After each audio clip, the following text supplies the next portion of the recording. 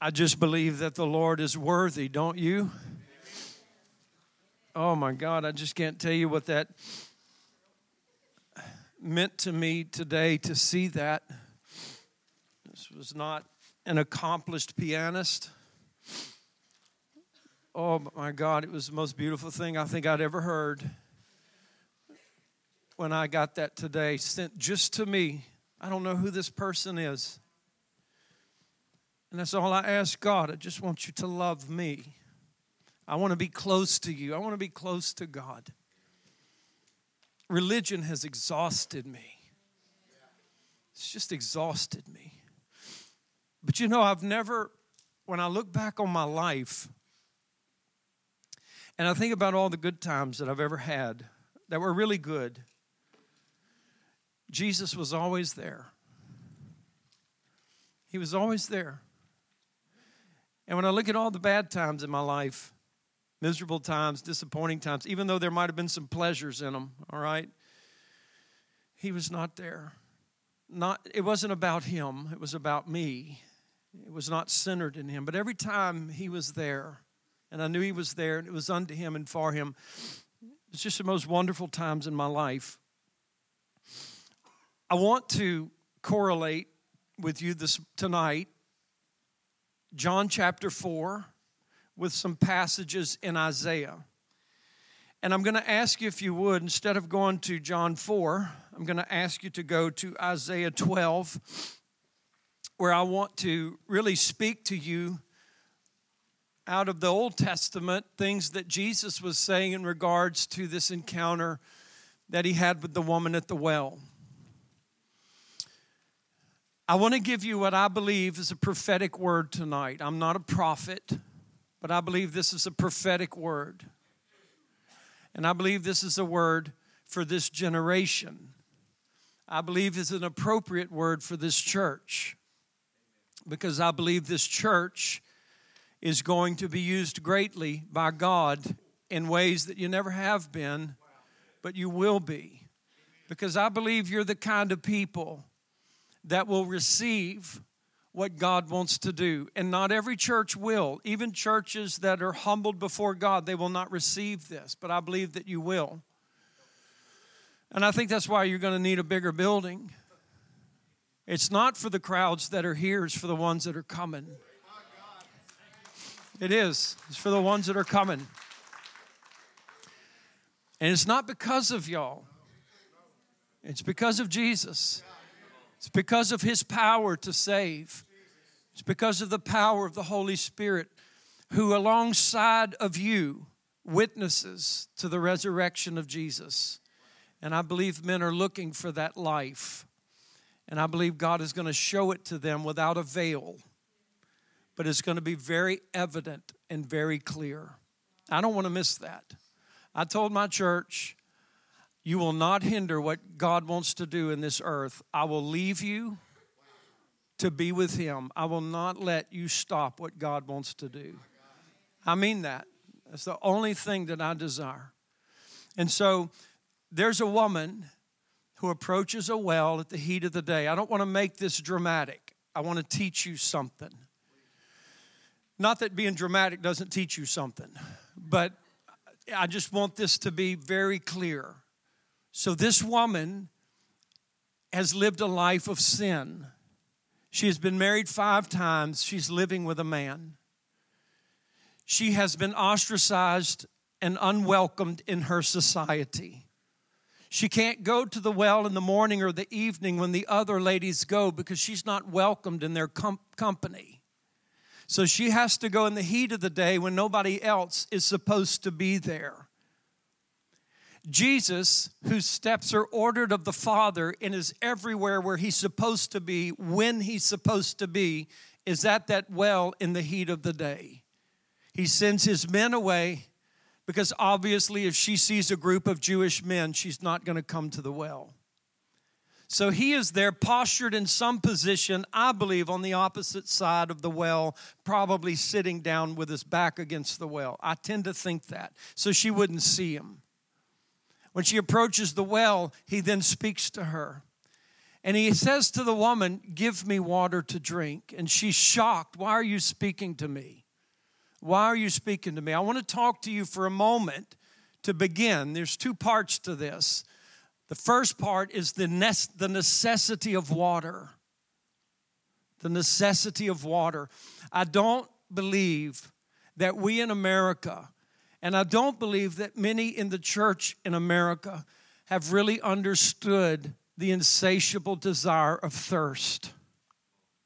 And I want to talk to you about the water for just a moment and its necessity. Of course, you know that water is essential to live. It is essential to carry the nutrients into all of the cells of your body. Without water, you will die. And so it's very, very important. And so we understand that Jesus talks about water, and it sometimes represents the Holy Spirit. And so in this encounter that Jesus has with the woman, he says, give me water. She's shocked. Why are you talking to me? You're a Jewish man. I'm a Samaritan woman. And he says, I know who you are. But if you really knew who I was, you would be asking me for water right now. What is Jesus referring to? I believe he's referring to Isaiah chapter 12. Jesus didn't just pull things out at random where nobody could understand it. And so he said, if you knew who I was, you would ask me for water. I would give it to you. I would give it to you freely. And the water that I would give to you would be life. And you would never thirst again. And she desires this water. Give me this water. She's thirsting for this. And he said, the water that I give to you, it will spring up in you as a spring of living water. Do you know that water can be stagnant and there can be death in it? One of the first mission trips I ever went on was about 32 years ago to the Philippines. I was about to drink a glass of water, and I was stopped by one of the generals in the militia there, and he said, don't drink that, there's death in it. And it was a glass of water that was sitting in a restaurant. He said, don't drink it, there's death in it, because it had sat so long. I didn't know that. But the water that Jesus wants to give you is not stagnant and it's not dead. It is a living water. It is a refreshing water, and it never runs out. It never runs dry. That's the intention of Jesus in your lives. And I want to exploit this in Christianity today. I want you to really know this in your spirit and in your heart. And so when Jesus is talking about this living water and the thirst for it, I believe he's referring to Isaiah chapter 12. I'm not going to read all of these passages. I'm going to scan through Isaiah. And I'm going to scan through parts of chapter 12, and then we're going to go to Isaiah 55, and I'm going to scan through some of these things. But one of the things that's important about water, as we're talking about tonight, listen to this. This is not in Isaiah. This is Psalm 29:3. That's why I want you to kind of stay with me. Psalm 29:3 says, the voice of the Lord is upon the waters. Where's God's voice? Upon the waters. That's one of the necessities of water. If God's voice is going to resound, there has to be water accompanying that. In the beginning, God created the heavens and the earth was without form and void, and darkness was upon the face of the deep, and the Holy Spirit began to move upon the face of the waters, and God spoke. And God spoke. When there's the moving of the Holy Spirit, there's the speaking of God. God declares when the Holy Spirit is moving. The necessity of water, the necessity of that well of life. Jesus said also in John chapter 7, he said that if there would be a living water that would come up out of your belly. And this he spoke of the Holy Spirit, that those who believed on him should receive. When that Holy Spirit begins to move in you and begins to come out of you, God begins to speak through your life. That is the voice of God. There's something different about your voice and the voice of God. There's something different. Y'all have such an anointed minister and many ministers in this church. I love Rafe. I love David. I love all these guys that are wonderful. But you know when something happens and it's no longer Jared and it's the Holy Ghost, right? I mean, there's just a difference. That water begins to move.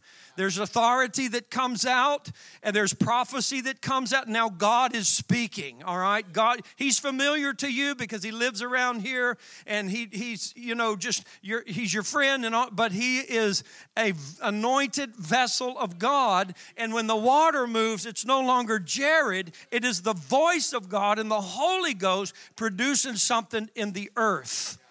And so I just want you to understand the importance of water. The Bible says again in Psalm 29 that the voice of the Lord is powerful and the voice of the Lord is full of majesty.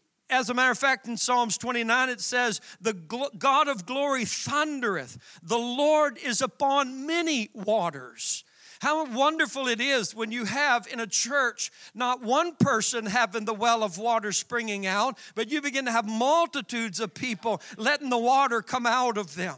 I mean, the singing is transformed. Now it's not humans singing so much, but it's the Holy Spirit singing through the people. The water is moving. The glory is falling. The presence of God is manifested. People are prophesying. People are giving messages. And we know, oh my God, even the lost come in here and say, of a truth, God is among you.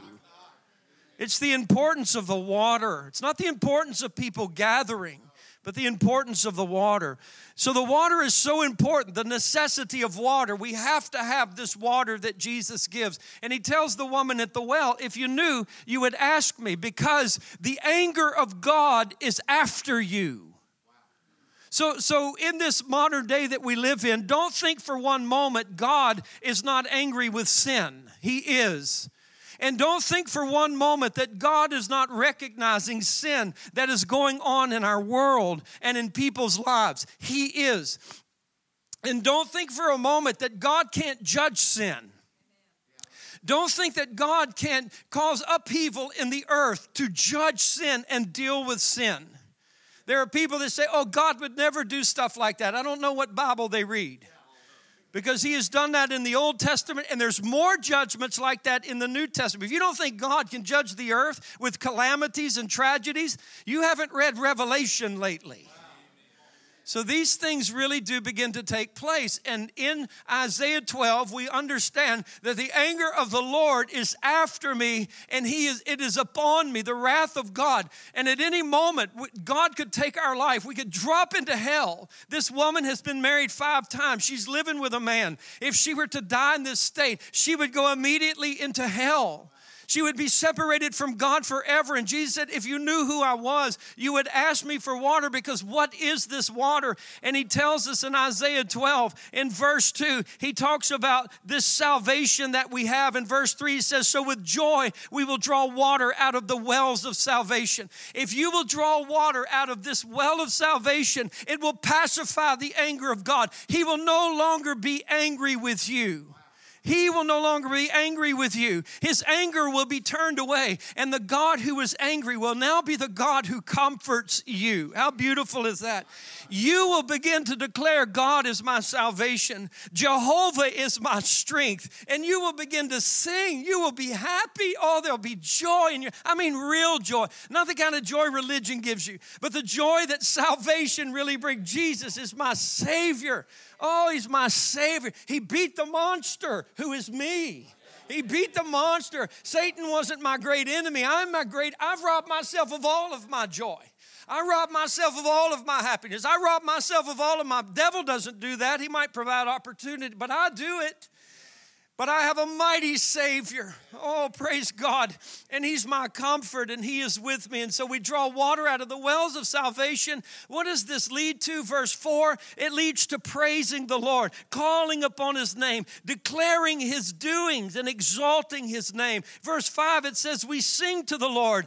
And this is known, listen, verse 5, the excellent things of God, it becomes known in all of the earth. How many of you in this generation want to believe, and yes, just you, how many of you want to believe that just you in a relationship with God through the power of the Holy Spirit can actually have an effect that causes the whole earth to know the excellent things of God?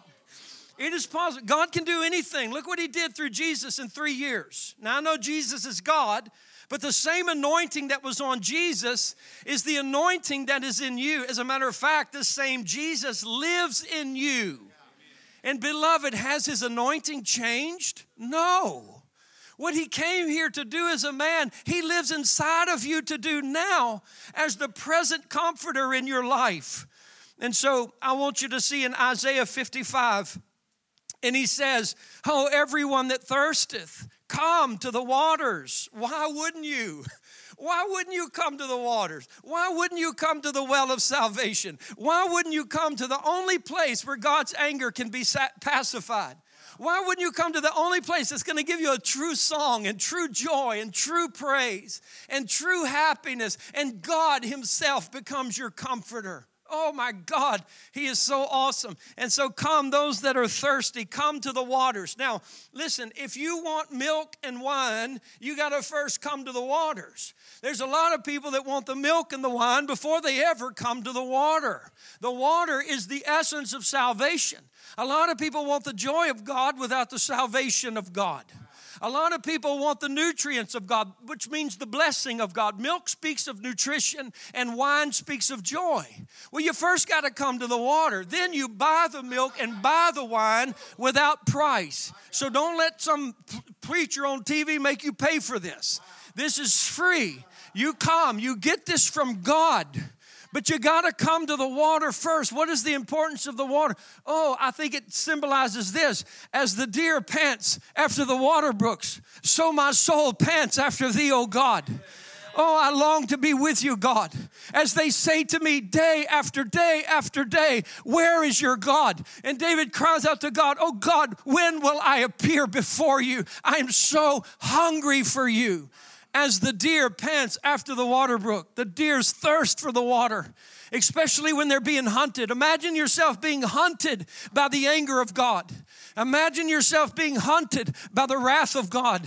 And you're fleeing from that wrath as fast as you can. And you're fleeing to the wells of salvation where you know God's wrath is going to be satisfied in the death of his son, Jesus Christ.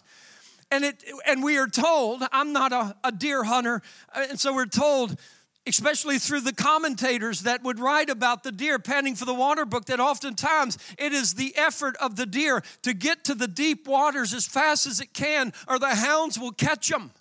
And so when they're descending down the banks of the river, they're careful to not touch the trees and not touch the brush or the bushes, because it will leave their scent on there. So they carefully go down without touching anything so that they're completely hidden. They'll go and submerge themselves in the deepest part of the water, causing just their snout to stick out so that they can breathe. And they will stay under their water till the hunters have passed them by. And then they will come out to safety. We have come to the waters of salvation. We have dove deep into Jesus Christ. We have drowned ourselves in his love. We have drowned ourselves in his grace and in his mercy. And that which has been hunting us cannot find us now. Our scent is gone. Our sin is gone. Our old man is gone. And we are safe in the waters of salvation.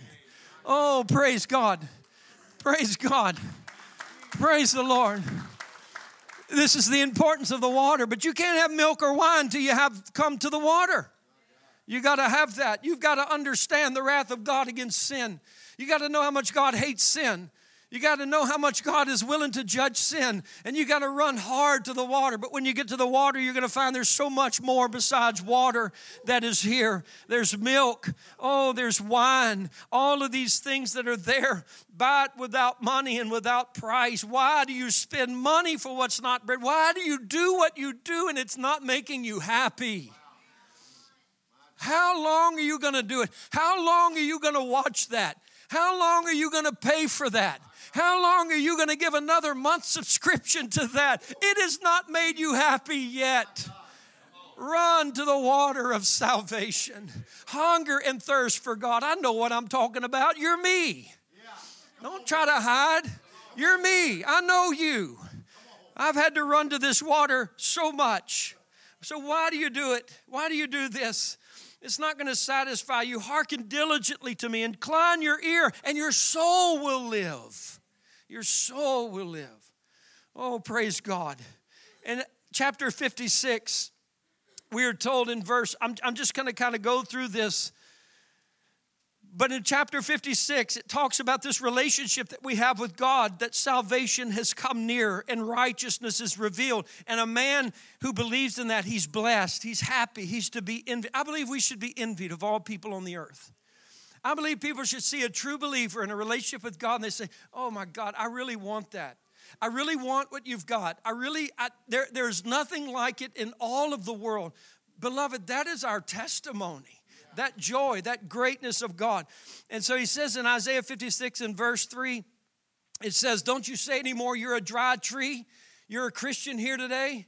You're a believer. You don't have any souls that you brought to Christ. There's nobody that you can ever point to and say, look how God used me in their life. Now they're delivered, and praise God, he used me to pray for them, and now they're set free. There's nobody that you can point to like that. You haven't led anybody to Jesus. Nobody asked you to teach. Nobody asked you to sing. Nobody asked you to pray. And you just think, God says, no, you have the revelation of righteousness. Stop saying you're barren. Stop saying you. There is milk and wine for you to have and to enjoy. There's life coming out of you. And so don't say that you're a dry tree. And God says, I'm going to give you a name in verse 5. It's better than sons and daughters. This is an everlasting name. And I'm even going to do this to the sons of strangers. That's us, the Gentiles. That is us. He's going to give us a name. Those of us who love to serve God. Those of us who love the name of the Lord. And I love this in verse 7. It says, I'm going to make them joyful in my house of prayer. Do you get that? I'm not going to make them agonizing in my house of prayer. I'm not going to make them miserable in my house of prayer. I'm not going to make them bored in my house of prayer. God's not boring, we're boring. Prayer's not boring, we're boring. God's the most exciting person you will ever spend a moment of time with. I promise you he is. I am totally ADD. I really am. I can't sit still for a moment. I got to get out. I got to do something. I got to go somewhere. But I'll tell you, you get in the presence of God, there's something that just arrests you. He's wonderful. And I'm telling you, even Pentecostals have made prayer the most absolutely boring thing on earth. I'm talking, God says, I will make this joyful in my house. That's what I'm going to do. And he says, for my house shall be called a house of prayer for all people. That's what the house of God's supposed to be known as. A house of prayer for all people. Now, in chapter 61 of Isaiah through chapter 62, I'm going to skim through some of this. But in the beginning part, this is the story about Jesus, how the Spirit of the Lord is upon me. And the Spirit of the Lord was upon Jesus to do specific things. So let's just skim through this really quick. To preach good tidings to the meek, to bind up broken hearts, to proclaim liberty to the captives, to open the prison to them that are bound. Wouldn't you love that kind of ministry? I mean, wouldn't you love that kind of life? Well, what's your ministry? You know, what is your gift? No, I've got this prophetic edge and I warn everybody of doom and disaster. And I don't want to demean that, but the anointing of Jesus, this is the anointing that I desire to have. I want to preach good news. I want to tell somebody some good things, you know. I want to bring good, glad tidings to the meek. I want to bind up broken hearts. Isn't that wonderful? Proclaim liberty to the captives. Open up prisons to those that are bound. To tell people this is the year, this is the moment that God will accept you. I want to comfort those that mourn. Wow, what a ministry. How beautiful would that be? What if our churches were filled with people like that? Just wasn't a pulpit ministry, but everybody in it had the anointing of Jesus Christ, and everybody is healing the broken hearts, and everybody is binding up the wounds, and everybody is setting the captives free, and there's such joy in the house. Everybody's praying for everybody, praying for the nations. We see the glory of God going throughout all of the earth. This is what God intended. Religion hijacked it, but this is what God intended. This is what he wanted. This is the anointing of Jesus, to comfort those that mourn. And he says in verse 3, to give beauty for ashes. Wouldn't you like to just give some people some beauty who feel like they're so ugly? People who are draped in their shame. People who are embarrassed to show their face. And you'd just like to take that garment of shame off and put some beauty on them. Take those ashes off. You don't have to wear those anymore around here. Come on, let's get those ashes off of you and let's put some beauty on you, the beauty of the Lord and the beauty of Jesus. Let's give some oil of joy. Let's stop with all this mourning now. Let's just have some oil of joy going on. And let's have garments of praise instead of all this heaviness. Let's have some garments of praise. You know, I'm talking about believers, right? I'm talking about believers. You know, we're experiencing a lot of people coming into our church. We're experiencing a lot of people that don't know where we've been and don't know who we are. Well, I simply said to all of the church not long ago, I'm aware of the virus. I'm aware of, how many of you are aware of the virus? I'm aware of the virus. And I'm not talking about COVID-19. That COVID-19 is so small you can't see it, and everybody seems to be somewhat afraid of catching it, and it's like, oh my gosh, I got it.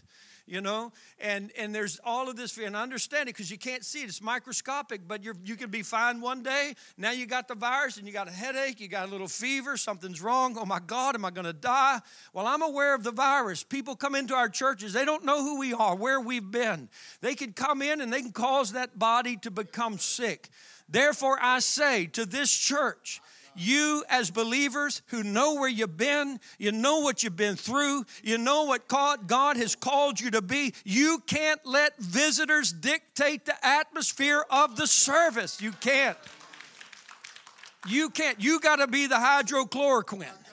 You got to be the remdesivir. You've got to be the cure to that atmosphere going south. You hear me? I mean that. I mean that with all of my heart. And so, listen, we've got to have this planting of the Lord. Strangers are going to feed his flock. Verse 6, he says, you will be named the priest of the Lord. Men will call you ministers of our God. What an honor. Verse 7, shame. For the shame you've had, you'll have double, not double shame, but double glory, double beauty. For confusion, you'll have rejoicing. Everlasting joy will be upon them. Verse 9, their seed will be known among the Gentiles, their offspring among the people. All that see them will acknowledge them, that they are the seed which the Lord has blessed. My soul will be joyful in my God, for he has clothed me with salvation and righteousness. Oh, hallelujah. We should be joyful. We should be happy. In verse 11, the last part, the Lord God will cause righteousness and praise to spring forth before all the nations. Wow. If we can't praise God in our churches, we'll never praise him in our streets. If you can't praise God in here among other Christians, you're not going to praise him tomorrow at work. You're not going to go to work tomorrow and say, oh, I just want to tell you what God did in church yesterday. It was so awesome. No, people are going to come in boasting about their headaches. They're going to come in boasting about their drunkenness. They're going to boast about their booze. They're going to boast about their ball team that won or lost. They're going to talk about all of this. And you're as a Christian, you're going to sit there tight-lipped and say, I can't bring religion into work. Boast about God. They boast about their God. So we are supposed to do this. And my soul will be joyful in God. Chapter 62, it says, I will not rest. I'm going to talk about his righteousness. In verse 2, Gentiles will see his righteousness. Kings will glory in it. Do you know that God wants to be in such a relationship with you that he wants to use if you will really let God use you, if you will really sell yourself out to God, like a D.L. Moody did not long ago and changed continents for Jesus Christ. He couldn't speak a sentence of English. He had no education, but he believed God, became one of the greatest evangelists that ever lived. And if you will serve God fully, you know, you will stand before princes and kings and presidents, and you will declare the glories of God. God gets you there. God gets you there. And so the Gentiles will see the righteousness. Kings will glory in it. And God says, this is what you are to me. You will be a crown of glory in the hand of the Lord. Wow. A crown of glory in the hand of the Lord. That's like a woman who has just been engaged and she's got a beautiful diamond ring on her finger. And do you see that? Do you see that? Somebody loves me. You see that? You see my ring? You see my rock? You like that? It's sparkling. She shows it off. It's a jewel. It represents something. God says, that's the way you will be to me. I will show you off. I will say that to principalities and powers. Do you see that, Satan? You almost had him commit suicide. Do you see that? You see that? All because I came to the water. All because I drew salvation out of this water. You'll be a royal diadem in the hand of your God. Oh, praise God. And I love this in verse 4. The Lord delights in you. And he says about the land, I know this is specifically Israel, but it goes down, it talks about God's relationship with people. And he says in verse 5, for as a young man marries a virgin, so shall your sons marry you. And this is so amazing. This is Jesus. You probably rarely see this in life, so don't let your present marriage determine or interpret this phrase. As a bridegroom rejoices over his bride, so shall your God rejoice over you. And listen, a bride and a groom love each other. And I'm going to tell you, that groom delights in his wife. He is looking forward to his wedding. He is looking forward to get with his bride and take her away from everybody. And he is excited about loving her. He is excited. He is enthusiastic. And then we as humans hear this, the honeymoon ends. You hear that sometimes. When did the honeymoon end? How long was your honeymoon? 6 months, 5 years, 50 years? How long? Well, it never ends with Jesus. I mean, listen to this. Every day, Jesus is so excited about you like a groom is his bride. Every day, he's excited. He rejoices over you like that every single day. He's rejoiced over you like that today. That's why I wanted you to get on your knees and just worship him and let him love you a little bit, because he's so absolutely wonderful and mighty. Verse 8, the Lord has sworn. He said, listen, this is so important. I'm coming to the second part. Surely I will no more give your corn to be meat to your enemies, and the sons of the strangers shall not drink your wine. I'm going to let you drink it. I'm going to let you drink it. I want you to know the importance of wine, because the Bible talks about wine. Now, I'm not endorsing drinking, okay? So don't leave here tonight, oh, Pastor Lee said we can go have some wine. And a lot of times in the Old Testament, even the grape, the Hebrew word is wine, all right? So I'm not talking about intoxicating drink to give you a license to go out there and get drunk. But I'm going to tell you this, the wine that Jesus makes is not from grapes, it's from water. Do you hear me? And the importance of this wine, listen to this. We see this from the Bible. Wine is the joy of life. Wine is the healing of oppression. Wine is the cure for sickness. Take a little wine, Timothy, with your often stomach infirmity. Wine is what is taken and the drink at banquets and weddings. Wine is. Wine makes the heart glad. Wine brings courage. It makes one merry, and it causes one to rejoice. That's the importance of wine. Now, you don't get any of this till you first have the water. You must first have the water of life. The wrath of God pacified. You're in love with him. You're enjoying it. You've got milk, and now you've got wine. And God says, I'm going to let you drink the wine. I'm tired of the enemies drinking the wine. I'm tired of my enemies laughing at my bride. I'm tired of my enemies laughing at the church. I'm tired of my enemies putting the church second rate as though it has no power and it has no life. I am ready now for my church to drink wine. And you might say, well, how can you say that? Because this is a prophecy of the last days. In Isaiah 62, it's a prophecy of the last days. And I want you to just come and read this with me. And so he says in verse 9, but they that have gathered it shall eat it and praise the Lord. And they that have brought it together shall drink it in the courts of my holiness. Verse 11, behold, the Lord has proclaimed unto the end of the world. This is an end-time prophecy that God is declaring to hell and to the nations of men. There's coming a day when I'm going to let my bride drink her wine. She's going to drink it in my house in holiness. And she is going to enjoy it. And I'm going to rejoice over her as a groom rejoices over his bride. I'm going to show the world what they have discounted and trashed and called as uncommon. I'm going to say, that is my bride that I love, and I am jealous for her, and she bears my name. She is the stone, the rock, the jewel that I hold up, and I want to show up. She is the diadem of my crown. How dare you talk about her like this anymore? And God is going to do something in His church in the last days. And so I want you to go with me now to John chapter 2. And I believe this is the last scripture that I'm going to read, but I want to read all of this with you tonight. And I believe this is where I want to share with you something that is prophetic in this regard. In John chapter 2, verse 1. And the third day there was a marriage in Cana of Galilee. And the mother of Jesus was there. And both Jesus was called and his disciples to the marriage. And when they wanted wine, the mother of Jesus said to them, "They have no wine." And he said to her, "Woman, what have I to do with you?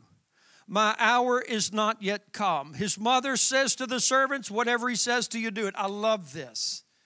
She knew him. She knew him. She saw compassion in him her whole life. She saw something unique. He's never worked a miracle in his life. But she probably knew as his mother that the events now of why you are here are upon us. And she comes down to her son and she says, "They have no wine." He says, "What do I have to do with you about that?" And she says, "They need wine." Then she didn't say anything else to him. She just said, because she knows his compassion. She knows that there can't be a need anywhere and he not desire to meet it. She knew that about him. And so she turned to his servants and she said, "Listen, whatever he tells you, do it." And she left. She just knew it's going to be handled. It's going to be taken. She didn't worry about it again. Oh, that we would have faith like that in God. Oh, that we would have faith in the Lord. That I'd be able to come here tonight and preach to you what God wants to do with your life. And then I could speak to you, the servants of God, and say, "Now listen, whatever Jesus tells you to do, do it." And we can just go and we can have a wonderful time. We can just have a wonderful celebration of the Lord. That's how Mary believed about Jesus. She just knew he's going to do it. So do whatever he tells you to do, however crazy it may sound, just do it. Do what he says. And so we pick up with the story in verse 6. And there were set there 6 water pots of stone, after the manner of the purifying of the Jews, containing 2 or 3 firkins apiece. That's got to be a Gritney word. Firkins. I don't know what that is. I don't know. Pitchers of water. Jesus said to them, "Fill the water pots with water." And they filled them up to the brim. You're to be full of the Holy Ghost. To the brim and overflowing. And he said to them, "Draw out now and bear unto the governor of the feast." And they bear it. When the ruler of the feast had tasted the water that was made wine, and knew not whence it was, but the servants which drew the water knew, the governor of the feast called the bridegroom. And he said to him, "Every man at the beginning doeth set forth good wine, and when men have well drunk, then that which is worse. But thou hast kept the good wine until now." Now verse 11. This beginning of miracles did Jesus in Cana of Galilee. This is the beginning of miracles. And what was the purpose? It manifested forth his glory, and his disciples believed on him. And I want to say to you tonight, I believe there's a harvest that is being brought in.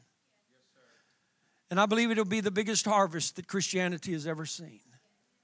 The biggest. And every one of you are needed. Every one of you are required. Praise God. Praise God. That's good. That's good news. You're not barren. Stop saying it. You're not a barren, dried up tree. Stop saying it. You're the sons and the daughters of God. People are going to call you ministers of God. You're priest of the Lord. You're anointed with the anointing of Jesus Christ. Because he lives in you. The same Holy Ghost that came upon him is the same Holy Ghost he gives to you. And what he does, you're supposed to do. The Holy Spirit did not come just simply to take up the vacancy of Jesus Christ. He came to exponentially multiply the influence of Jesus in the earth. And he needs vessels full of water. And when he has vessels full of water, he will turn them into wine. I say to you tonight that Jesus is saving the best for last. I want you to hear this. I did not grow up hearing this. I grew up hearing about how our generation of Christianity was the worst. Our fathers were always better than us. We read their stories. We read their biographies. We see about how dedicated they were, how holy they were, and they were. I respect my fathers. I respect Spurgeon and Finney and Whitefield and Wesley and Evan Roberts. I respect these guys. I respect Paul. I respect Peter. I'm not showing any disrespect to them, but I want to say to you that if I am not as great as my fathers, then all of this book of the Bible is false. Because Jesus said there is none good, not one. There's only one good, and that is God. And everything Paul or Peter or Whitefield or Wesley did was done by the power of the Holy Ghost. That same power that is upon you and me. And I just simply say to you tonight that our fathers were not better than us. And we will see things in God that the world has never seen before. I believe the Holy Spirit is saying, I've got more to write in the book of Acts before I take this church out. I've got more to write. And if Peter's shadow could fall upon the sick and they would recover, then maybe an internet service will fall upon a prison house and all of a sudden revival will break out among inmates. There's nothing too hard for God. Nothing too hard for God. One of the great pilgrims of the past, one of the great spokesmen of the past, William Booth, founder of the Salvation Army, who was prophetic. And he was such an honorable man. He said this, he said, I consider that the chief dangers which confront the coming century will be religion without the Holy Ghost, Christianity without Christ, forgiveness without repentance, salvation without regeneration, politics without God, and heaven without hell. Well, I want to say to you tonight that I believe William Booth to be right. And I believe that the world has passed through that, and I believe that Christianity has actually fulfilled that. But I want to say to you tonight, that's not how Christianity will end. Come on. I want to say to you that our Christianity, our life, this bride of Jesus Christ, I believe that will be raptured from this earth and bring the close to a church age. Will not have a heaven without a hell, and a salvation without a repentance, and a baptism in the Holy Ghost without a tongue. I believe it will be restored to the church in its theology and in its doctrine and in its power and in its preaching. I believe we will go out as glorious as they came in. As a matter of fact, I really believe He saved the best till last. Quit talking about the fathers and start talking about the Father. Quit talking about the apostles and talk about the apostle of our faith, Jesus Christ. Let God be able to say to the church tonight, Paul, my servant, is dead. Peter, my servant, is dead.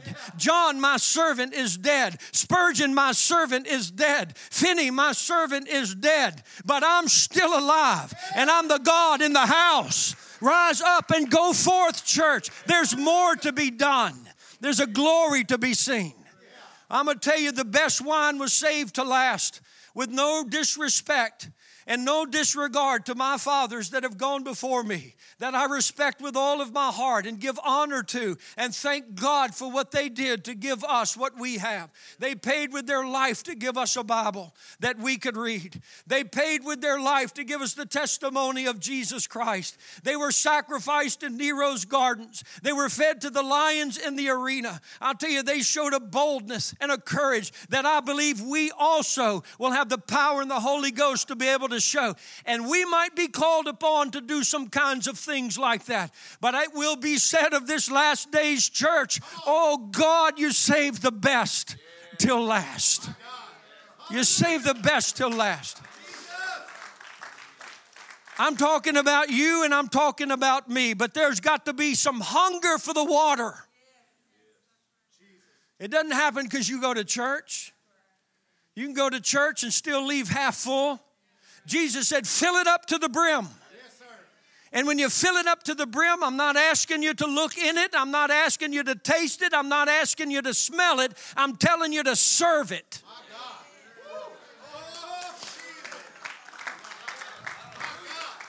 Don't you tell me what you think it is. Don't you tell me how good you think it is. You take that water out of you, go give it to the governor and let him tell you what it is. Go give this water to the drug addict. Go give this water to the prostitute. Go give this water to the addicted. Let them tell you what it is. Oh my God. Hallelujah. My God, you saved the best till last. Hallelujah. The best till last. I believe, I'm just telling you, I know God. I know Him. I'm not saying that arrogantly or boastfully. I've been born again. I commune with the Lord. I love the Lord. And I know Him. And I know what He says. And I know what He speaks. And I know His heart. And I promise you this. You listen to me carefully. The greatest judgment the world has ever seen is about to occur in this earth. We have seen the greatest atrocities in the earth. We have seen the slaughter of literally tens of millions of people through communism, Stalin, Marxism, over the history of the world, the slaughter of the Jews. We have seen the greatest atrocities throughout human history. We have seen and we have heard of God's judgments where Babylon surrounded the city of Jerusalem and starved the people out to where they would eat their own children during the days of Jeremiah. And the Bible says that all of these events, almost combined all together, do not compare to what is about to happen in the earth. And God says, in the near future, there is going to be such death and such war and such slaughter that it's going to bring famine into the earth and pestilence and sickness everywhere. I'm going to open up the atmospheres of the heavens. And I'm going to allow men on earth to be burned by the heat of the sun. It will scorch them and it will burn them. It will cause the animals to retreat into the cities and they will begin to attack the people just to eat. There'll be nowhere that's safe. I'm going to allow meteorites to come through those holes in the atmosphere and they're going to strike the earth, causing tidal waves and destruction and poison in the waters. The waters will be turned to blood and the animals in the seas will die. Over half of the world's population will die. Billions of people in the span of just a few years. I'm going to unlock the prisons of hell. And I'm going to allow demons to come out of there that I put in prison because of their violation with humanity. Thousands of years ago, I'm going to release them. They have a purpose in the earth. I'm going to allow them to sting men on the earth with the sting of a scorpion. Men are going to beg to die, but they're not going to be able to. They're going to cry to the rocks to fall upon them, but they're not going to be able to die. They're not going to be able to have death. It's going to escape them. They're not going to be able to. And if those days were not shortened, no flesh would be left alive on the face of the earth. That is the judgment that is about to come. I believe, where's my sister? Right there, who spoke this morning. I heard the Holy Ghost. I heard what she said. I wanted to speak it, God said tonight. And this is what He said, the people.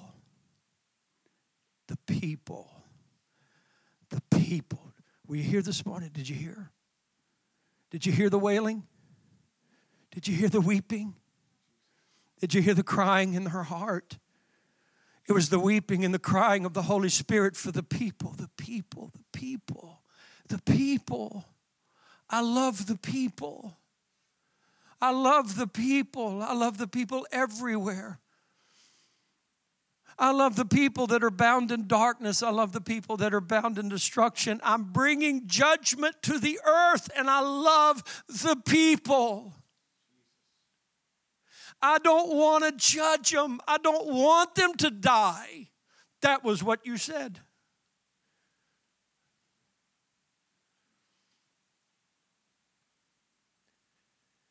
And I can promise you this, that God will not allow that kind of judgment to come on this earth without allowing a revelation of His beautiful Son, Jesus Christ, and the beautiful gospel that He brought to be seen like the world's never known. If the world is going to be judged like it has never been judged, even worse than Noah's judgment, then God will give a revelation of Jesus like the world has never seen. The best wine is saved till last. That's us. And I do not want to miss it. I had a man this morning preach in my church at our 9 o'clock service who was saved out of the Jesus movement. Some of you are too young to know what that is, and some of you may not have been in the church much to know what that is. But back in the 60s and 70s, we had a wild time as Americans, and we had a hippie movement. And this hippie movement was all about love and passivity, about rebellion and sex and music. And by the millions, that generation of young people took to that. And all of a sudden, a move of God began to occur in that Jesus movement. And men and women began to get saved. Millions got saved. They came to church in sandals and shorts and tie-dyed shirts. Long hair, hadn't bathed in days. And the church said, not here. The harvest was coming in, and the church said, not here. They didn't believe it was real. They didn't trust the people. There were some that did, like Chuck Smith in California. He said, you can come here. And his ministry exploded. And multitudes began to come into the churches. And other churches began to receive them. And they came in, and they didn't have these deep and incredible hymns that the church was so used to singing. They basically had these short little love choruses that they sang to God. That's all they knew. They didn't grow up in church. That's all they knew. And now we're saved, and we want to sing to God, and we want to sing these little love choruses we wrote to God. Oh, that's not deep. That's not rich. That doesn't have all of these other messages in it. Out of here, away from us. And they were thrown out. But others received them, and others allowed them in, and a great harvest came in. I had a man preaching in my church this morning that was saved out of that. One of the most beautiful men I know, one of the great followers of Christ, great friend in my life. I thank God for the Jesus movement. Well, I'm going to tell you something. The devil has raped this generation. You listen to me. He's raped it morally and emotionally. He's raped it with social media. He's raped it with dead-end causes. He's raped it and exposed it, and he has exhausted emotionally this young culture with the no-answer atheism. And none of these things satisfy. And brother, multitudes are about to come out of Antifa and BLM and others like that who know nothing about church. They know nothing about our music. They don't know how to dress. They don't know how we talk. And they're coming because they're spiritually bankrupt and they're running to the water.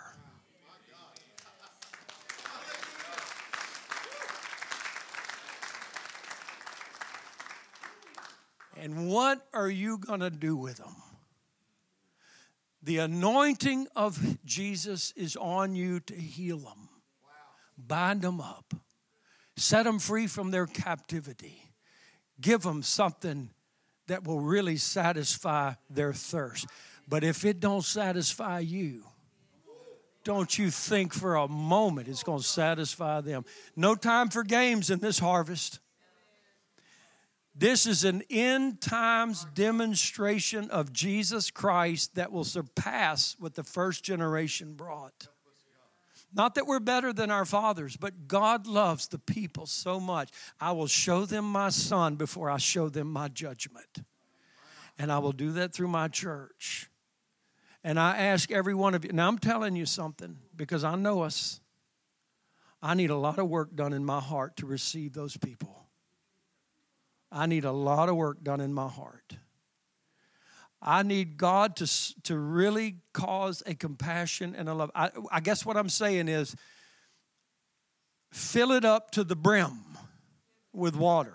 Let it overflow a good bit. Let it get everywhere in Him.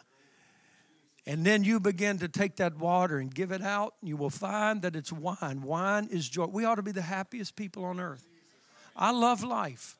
I love Jesus. I love joy. I love it.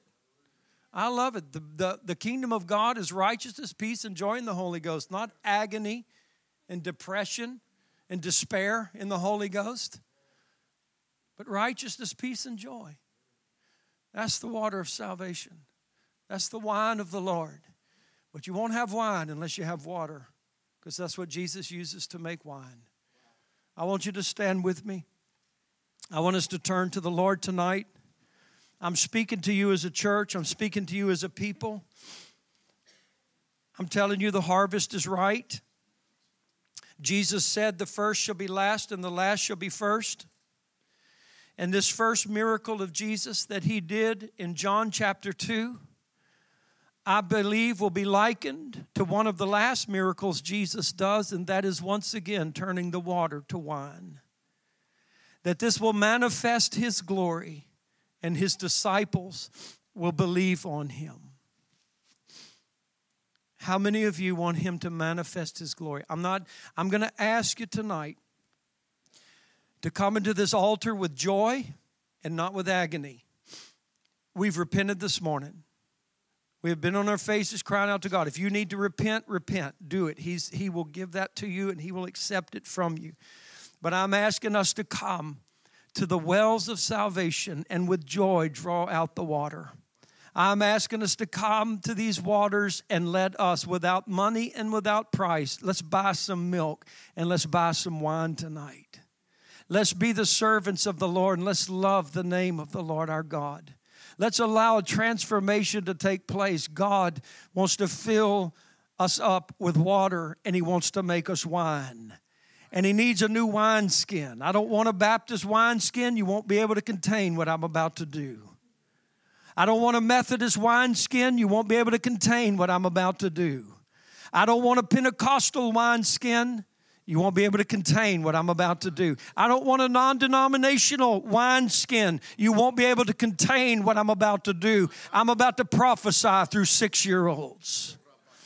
I'm about to prophesy through teenagers. Maybe it's not the teenagers in your church, but it'll be the teenagers from the streets who come to Jesus. But He invites us all to prophesy. He invites us all, our sons and our daughters. He said, I will pour my Spirit out upon them. And in the name of Jesus Christ, come on, we claim this generation for Jesus. We claim the harvest of the end times for Jesus Christ. As the former, oh God, let there be the latter rain now. Let it pour out, God. Let there be blessings from heaven. Let your people be a joyful people. Let us bring a message that is good news, like the apostles did. Let us be able to tell the people, I want to bring you into the presence of someone that I have seen, I have heard, my hands have handled. I want you to fellowship with us, and our fellowship is with Him, so that your joy might be full. Oh God, restore the joy. Lord, let your bride in these last days drink the wine. Let us enjoy the wine in the presence of your holiness. Let your house be a house of prayer, and let us be joyful in that house of prayer.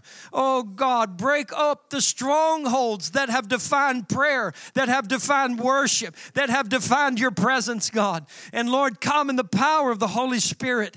And Lord, show us us what your presence really is. Show us what it really does, God. Father, we thank you for the fullness of joy. We thank you that you rejoice over us, God, as a groom rejoices over his bride. You delight in us. You long to love us. You long to be with us. Oh, God, let us press in. So I'm asking you to come into these altars with joy. We're going to sing. We're going to praise in these altars tonight. We're going to let the water fill us up. The Holy Ghost fill us up. Come on now. Come on now. Let's press into these altars.